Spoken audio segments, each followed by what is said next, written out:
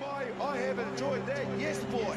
Me oh my, I have enjoyed that, yes boy. Me oh my, I have enjoyed that, yes boy. Me oh my, I have enjoyed that. Me oh my, I have enjoyed that, yes boy. Me oh my, I have... Tēnā koutou katoa, and thank you very much for tuning in to another episode of Code with Kingy, where for this weekend we are previewing the All Blacks matchup with the Welsh on Sunday in our early hours. And joining me this week to talk it all over is a Welshman and a former colleague of mine, and Hugh Bainan. First of all, brother, very grateful for your time, and what's doing? Thanks, mate. Yeah, excited. Alarm set for the early hours of Sunday morning, as it is every year when I have to go through this annual torture of watching Wales normally get pumped, or at least get pumped for the last 20 minutes by the All Blacks. Unfortunately, I don't see this year being any different, but hey, I'm still going to get up. I'm still going to have my red jersey on out on the couch. I'll still be watching. My old man will be in the stadium in Cardiff, so he'll be texting me the whole time, so I'll be there watching.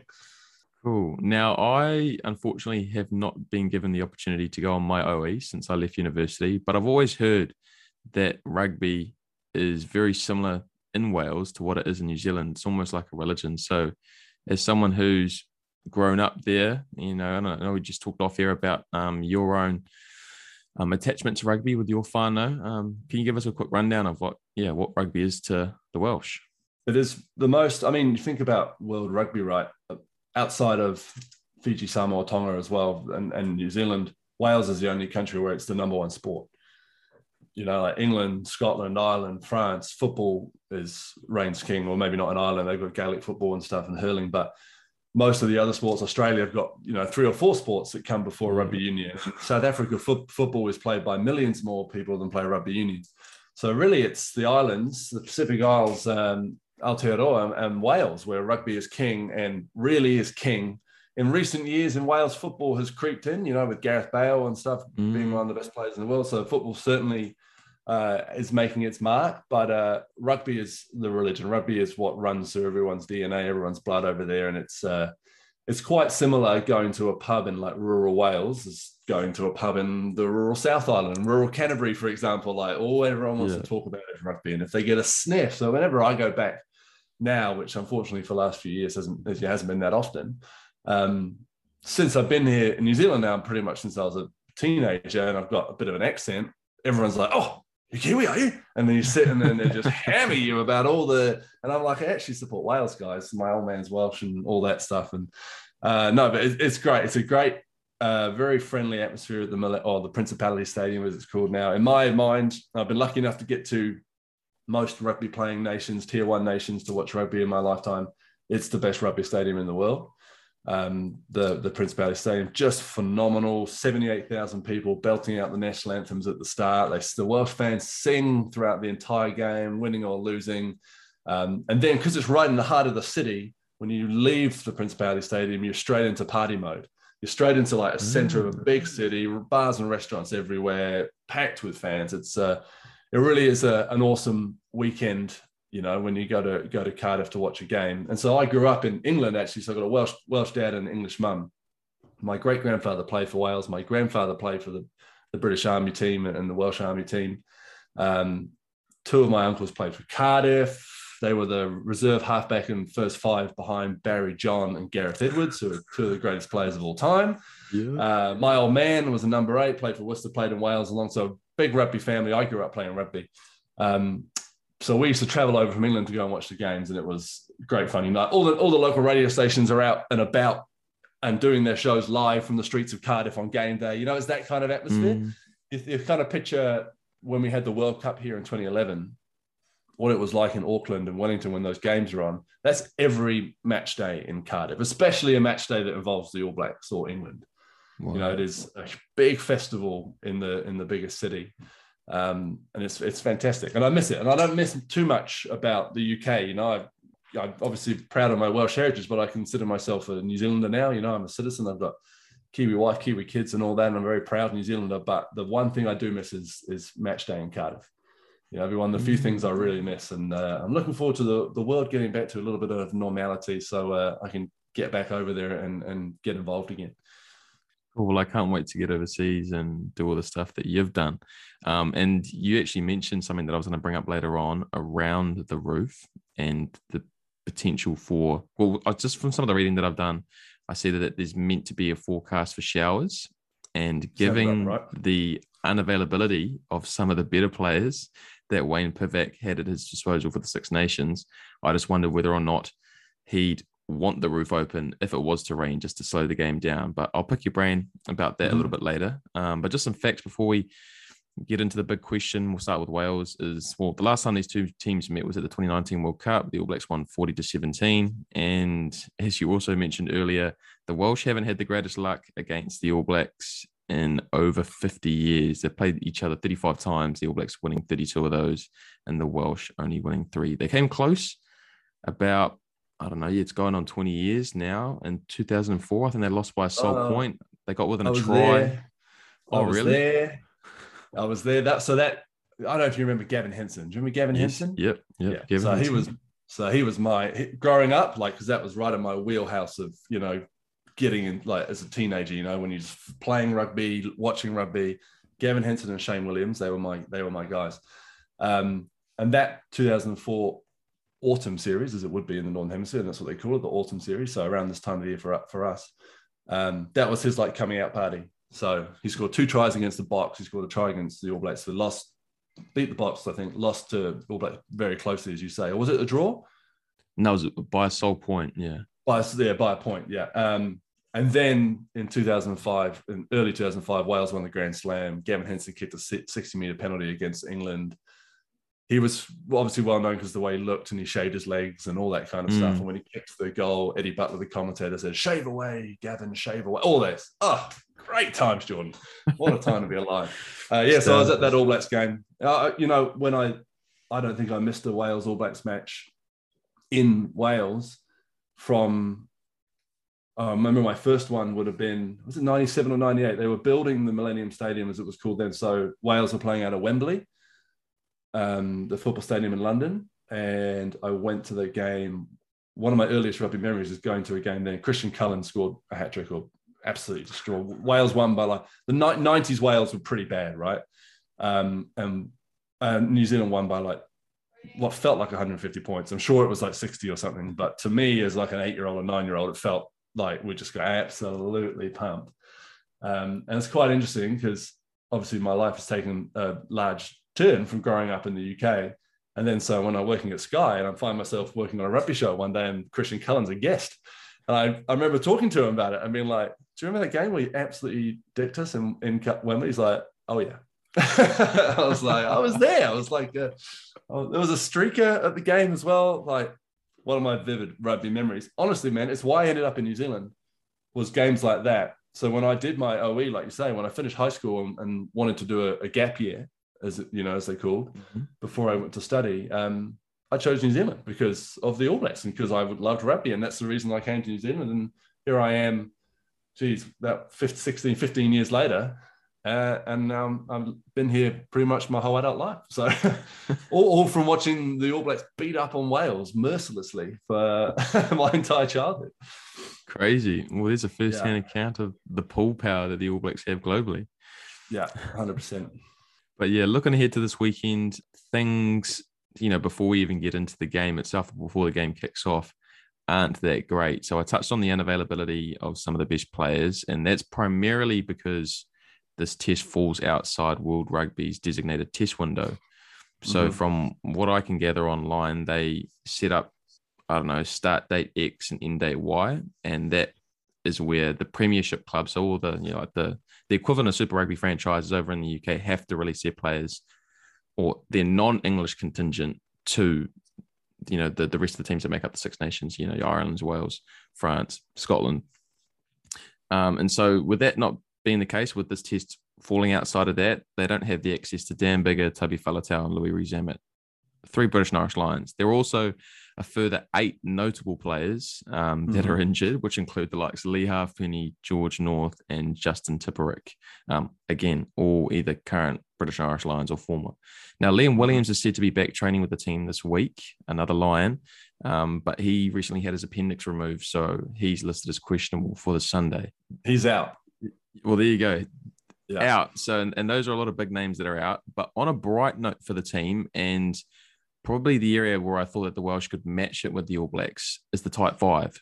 So you've got, the skipper, Alan Wynne-Jones, legend, Adam Baird, another lock, who was a British Irish Lion this year. Thomas Francis played 55 tests. And then you got Wynne-Jones and hooker Ken Owens. So Ken Owens is the British Irish Lions starting hooker, has pulled out since the team was named because of injury. So just add him to the list. Yeah, add him to the list, JK. Like, honestly, the starting back row isn't there. Justin Tipperick, Josh Navidi. Josh Navidi, by the way, who spent a year at St. Bede's College, or whatever it's called, St. Bede's School in Christchurch, when he was growing up. And Taulupe Faletau would be the starting back row, right? If any of them are out, someone like Dan Lydiate or James Davis would jump in. Don't worry about them; they're also injured. So it's a real experimental back row. Or, let's say experimental. Ross Moriarty has played for Wales a few times before. Both his dad and uncle play for Wales as well. But Tame Basham, I think, is on starting his first ever game. He's played as a replacement against Canada and Argentina, I think, over the British summer. But starting his first ever game against bit of a step up. Yeah, and then Aaron Wainwright has had a handful of caps, but not a lot. So that back row is very new. But you're right, the tight five, Wynne-Jones is experienced, Thomas Francis is experienced, Adam Baird is experienced, and Alan Wynne-Jones is literally the most experienced rugby player in the history of the sport. Ryan Elias, who comes in as the backup to Ken Owens, isn't experienced. So I think you're right. If they're going to match anywhere, is that tight five. Alan Wynne-Jones, surely this is his 149th test match for Wales, and plus the 12 he's had for the Lions. So I think this one takes him past Richie for solely internet, like his country, and obviously the 12 Lions ones already took him past him before. Surely he's going to beat the All Blacks once. He's done it with the Lions, right? He beat them with the Lions, and then he drew with the Lions in that famous series. But surely he's going to beat them with Wales once. The trouble is, I don't think it's going to be this weekend, but surely it's going to happen. You can't have a career that colossal and not beat every country. Come on. I mean, I'm just trying to talk myself into it. I mean, Richie McCaw always drew a lot of love for the fact that he lasted so long whilst playing as a flanker. I mean, that just doesn't happen, especially with the way the game's played now. But Alan Wynne-Jones, it should be right up there in that conversation in terms of, being in the tight five, sticking your head in dark places, to play over 150 test matches. So that doesn't even take into account the first class games that he's played, which from all I've heard about, the way that they play over in England is pretty brutal as well. I mean, is he like a yoga guy? Like, can you give us any inside word there as to how he's been able to extend his career for so long playing in the tight five? If you ask me this in about 2 weeks' time, I can, because I've just bought his book. He's just released a book, and I'm hoping to find out the answers. But you're right. I mean, he's played, so this will be 149 times for Wales. He did 12 British Lions tests. So that's 161 international test matches, 248 games for the Ospreys based out of Swansea, the first class team there.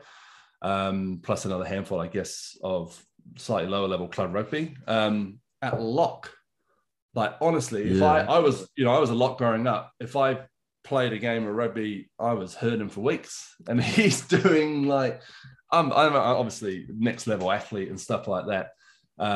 Everything you hear about Alan Wynne is, every teammate has loved him from the start, and he's obviously a talismanic leader now. But you're right, I was always the same with Richie, and you got a little bit closer to Richie in my job as a journalist, and had to, interviewed him a few times when I worked up in Auckland, and I remember just looking at him a couple of times, being like, you look broken. Every time you got close to him in the team hotel or whatever for an interview, you look like a broken human being. And then he'd run out on Saturday and, defy everything and win another game for the All Blacks. And I guess it's the same with Alan Wynne-Jones, just phenomenal staying power.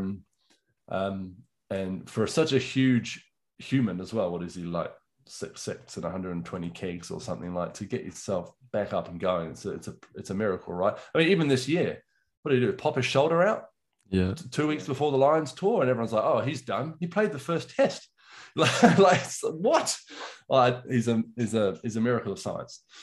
Yeah. I mean, it's going to be interesting sort of post his career. He may even mention it in his book, maybe some of the stuff that he's hidden over the course of it and maybe some of the little tricks, maybe it's like the hyperbaric chamber, LeBron James mode. I don't know. But yeah, just to last that long in such a physical sport, yeah, really does blow my mind when, like you said, we've both woken up sore just playing club footy, let alone playing against the best athletes in the world.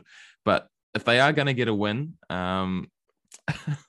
which is pretty much slim to none, like in my mind, and I'm guessing your mind as well, they're probably going to have to slow the game down and beat the All Blacks up with a, again, very inexperienced team. So you mentioned the fact that both coaches have to agree to close the roof. It's different now because I know where you're going with this. Because of COVID, I think the roof has to be open. I think it's I'm just going to have it. Yeah, I'm just looking it up. Yeah. Okay. The Principality roof must be open for all of Wales as autumn's international due to COVID. So it must have to have it for the airflow and the ventilation and stuff like that. Whether that is a handy excuse to pray for the rain in Cardiff. I think you're right. Though. Honestly, if I had to roadmap a way for Wales to win this game, and I'm sure we're going to talk about Gareth Anscombe shortly, it's keep it tight, keep it up front. If it rains, just great stuff. And then slot your goals, right? Keep your discipline. Don't give away penalties that Geordie Barrett's going to kick from 80 metres. But go and win penalties that Gareth Anscombe can slot over, who's obviously a world-class kicker in his own right. So that's the only way I see Wales winning this, that Welsh team winning this game. Honestly, if this was a first choice Welsh team and everyone was there, I'd be giving them a good chance, as good a chance as I've ever given them. They've come off almost a Grand Slam in the Six Nations earlier this year. This is the first game back in front of fans at the Principality Stadium, which is going to be since February 2020. So that's going to be a huge boost. The first game in front of 78,000 people since the start of the pandemic. So that's going to be a huge boost for the team. It's just a shame that the team's going to be watching from, their various clubs in England, or from the injury box. So that's a bit of a shame, but it's going to be a great occasion either way. It always is when these two teams meet. Yeah, 100%. And you mentioned Gareth Anscombe. He's returning from, what was it, a knee injury? So he's had close to 2 years out of the game. Yeah. So, and like you said, it's going to be a massive occasion on Sunday with having all the fans there. But then especially for someone like him to be coming back into the team, who was a New Zealand rep all through the age grades, and then obviously deferred to go over and play for Wales. Well, I say that with all due respect, deferred. Yeah, he's got a Welsh mum as well. His mum's Welsh, so it's a little bit more legit, I guess, as it were, than just the old move over, play 3 years of international first class rugby, and then to think. Not that I have an issue with that; those are the rules, But yeah, so Gareth Anscombe's got a Welsh mum, and he's interesting, because he was a good Super Rugby player, right? First choice for the Blues and the Chiefs in various positions over the years. But one of those ones where, from a New Zealand point of view, you're like, well, Anscombe's good, but he's not going to be an All Black. But that's because you had Dan Carter and then Aaron Cruden and then Beauden Barrett and Richie Mwanga. It's pretty tough to be an All Black when those are your options. But he's proved himself. He was the starting, before he had that pretty horrific injury, he was the starting first five. Going into the World Cup just before he got injured, and he was on scintillating form. Then he got hurt. Dan Biggar, I think, would be starting this weekend. He started for the Lions as well at 10, but he plays in England, so he can't play this week.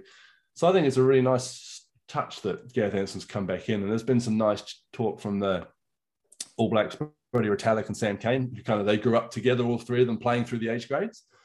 So I hope he has a good game this weekend. He's not going to do what Beauden's going to do. He's going to play a very different game. I imagine there'll be a lot of kicking to the corners, a lot of bombs put up and stuff like that. But hey, you got to do what you got to do to try and beat the All Blacks, right? And this was my sentiment. I was at the pub here in Nelson watching that, that horrific game between the All Blacks and the Springboks. The one where everyone's boring, and everyone in the pub's booing them. And I was like, what do you want them to do?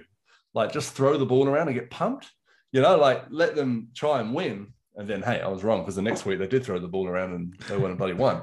So maybe they should have done that. But I have no problem with, I think over here we get caught in, because the All Blacks go into every match as favourites, right?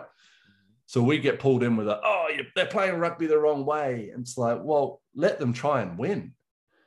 So I expect Wales to kick to the corner, put up bombs and, like you say, tuck it up the jumper, because That's what they're going to have to try and do to win. If they start tossing the ball around 7 style, how many interceptions is Beauden Barrett going to get? Will Jordan's just going to be like, thank you. That's what's good. That's what I'm slightly worried about. All the enterprise in the world, fellas, but just lost by 40, So I'm interested to see how they attack it. And you raise another flag for me with the All Blacks. First 5. So it sounds like you're already picking Beauden Barrett to start. And I mean, there are a lot of things that go into it this weekend. It'll be his 100th test. Mm-hmm. So, you'd have to think that Ian Foster would be doing him pretty dirty to make that milestone off the bench. But Mo'unga was the guy before the Australian tour. And so he stayed back in New Zealand because he was awaiting the arrival of his second child. He joined the team for that last test against the Springboks and sort of got thrown into the fire with 20 minutes to go and the game sort of in the balance. And you could see that he just wasn't up for that level of footy after being on ice for that, month leading into that game. He got 60 minutes last week against the USA, but I think me and you can both agree that that was a glorified training run. Mm-hmm. So that's been the talk all week with the All Blacks as to who's going to start at 10. I'm a Beauden Barrett guy. Okay, yeah, go on. Don't get me wrong, I don't weep for the All Blacks to have this selection headache between probably the best first 5 in the world and the second best first 5 in the world, or joint first, joint second, whatever. But I've always been a Beauden Barrett guy. I think a large part of it is, my huge anti-Crusaders and anti-Canterbury sentiment. I was the same. Purely out of respect to those two teams who are phenomenal, all that, et cetera, et cetera, et cetera. But I hate them.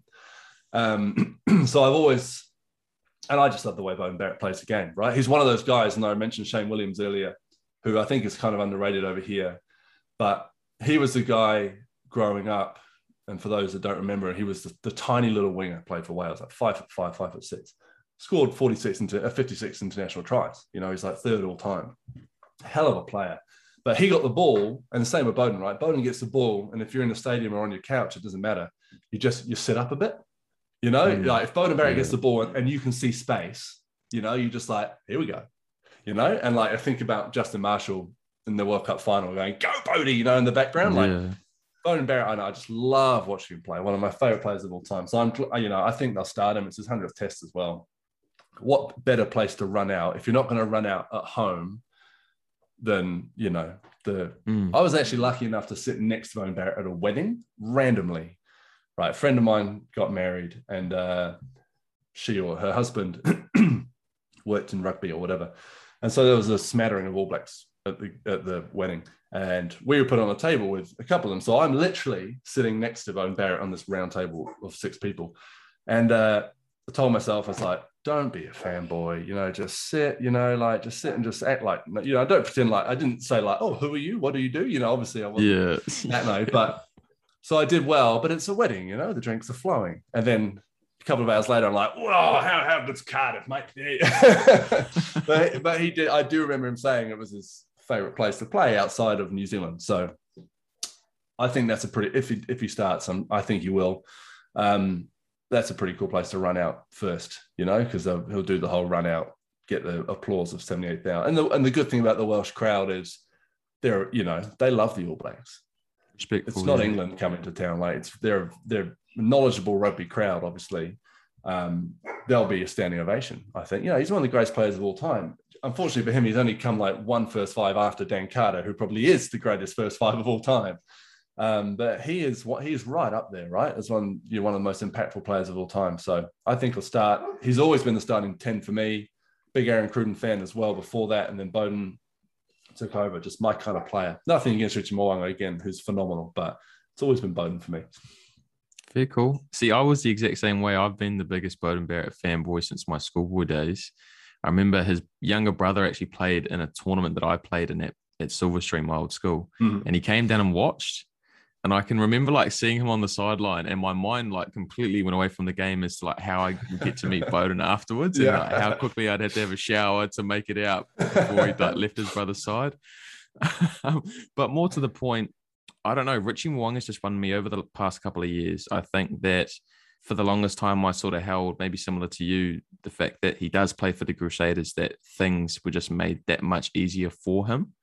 But I think you know, with the games that he's missed for the Crusaders and just some of the times where he hasn't probably been up to scratch, you can just see the level and drop off in terms of the output from the Crusaders. And so I was like, okay, yep. You know, and if you look at his resume now, he's arguably the greatest, almost successful Super Rugby player ever. Yeah. Oh, yeah. Oh, don't get me wrong. Like, he's incredible. I think part of it for me as well is because, so I want the All Blacks to win. I am an All Blacks fan whenever they play anyone except Wales. But I certainly don't have that full, you know, whole of my life investment like you do. So when I sit and watch the All Blacks, if they lose, I'm not furious or distraught like I am. I try not to be either, but yeah, exactly. But you have to try. Like for me, it's Yeah. not ingrained in me because I didn't grow up as a huge All Blacks fan. But so when I watch the All Blacks, I'm like, I think they're going to win anyway. So I'm like, they're either going to win with Bowden or they're going to win with Richie. And I like to watch Bowden more because of just, and Richie Mo'unga is phenomenal to watch, but I just, you know, Bowden can just do anything at any moment. And we've seen the bad side of that, right? He can throw an intercept pass at any moment, or he can run himself into trouble at any moment as well.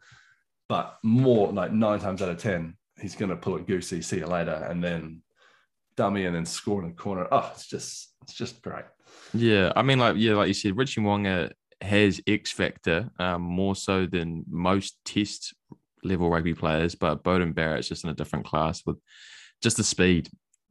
He's as quick as a winger, but he has the skill set of a legendary first five. And I think what's helped his cause is the fact that his brother's taken over the goal kicking, so you don't have to worry about that with him anymore. I know that was always thrown into debate, the fact that Mo'unga was the better goal kicker.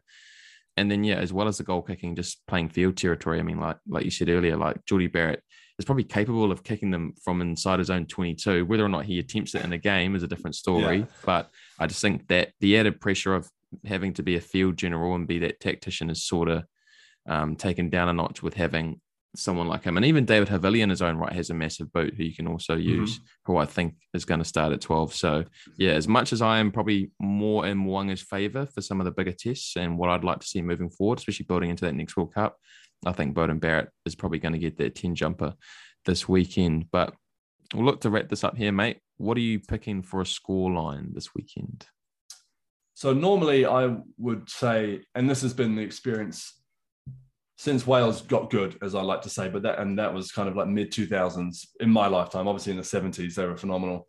In the 90s, when I first was watching rugby, they were absolutely terrible. And then in the mid-2000s, they got good. When, you know, Steve Hansen passed on to Mike Ruddock and then eventually to Warren Gatland, who had great success.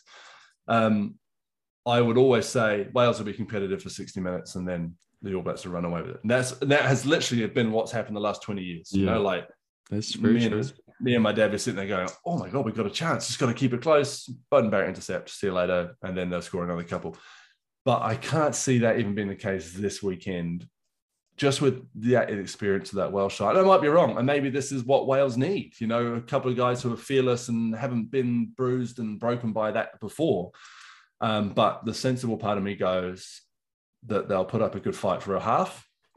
And then something like ill-discipline, inexperience, or will lead to a couple of tries for the All Blacks and then see you later. And I can see the All Blacks winning by 20. I don't think Wales are going to disgrace themselves, but I think they're going to lose by 20. Yeah, I'm the exact same. I think if the rain does come down, this will be a good test for the All Blacks to roll their sleeves up, because I think they probably have that last South African game in the back of their minds and that they probably didn't quite match up physically. And so when you roll into a test where you have, you know, no other means to play the game other than, like you mentioned earlier, tuck it under your jumper and take the fight right to them, I think that, you know, when you've got Whitelock, Retallick, Cody Taylor, Ardie Savea all in there, I think they want to make a statement in this type of game, leading into, you know, the bigger tests again against the Irish and the French. But yeah, I'm probably going to go 20 points as well. But yeah, obviously we have to see how it all plays out on Sunday morning. Obviously, for my sake, I hope the All Blacks win, you know, especially given the second tier nature of this Welsh side. But yeah, like you said, with having such a young group of players in there, maybe that is what they need, that fearlessness, that naivete. But yeah, All Blacks for me, probably going to get it done. Yeah, and fair play to you. You know, notch another one up. My old man was born in 1958, and so has never seen Wales beat the All Blacks. So for his sake, God, I hope it happens one day, and I hope he's in the stadium when it happens. It's to the point now, mate, where, because obviously I've lived over here now for 15 years, and that he comes over a lot, but he won't miss a Wales-New Zealand game because he won't live with himself if he misses the one that Wales win. You know, he's every time Wales come over here, which has been a lot in recent years, because obviously they've had that connection with Gatland and now Wayne Pivac. So, you know, so I think it's going to keep happening, which is great for me. That he won't miss one, because if he misses the one they win, he's going to be devastated that he wasn't there for it. Because that is going to be, if it happens in Cardiff, that is going to be one hell of a party for the first time since 1953. It won't be this weekend though, but hey, I'll be up and I'll be watching. You'll be with my friend. Well, thank you very much for your time. I look forward to catching up with you on Sunday. Thanks, mate. Appreciate it.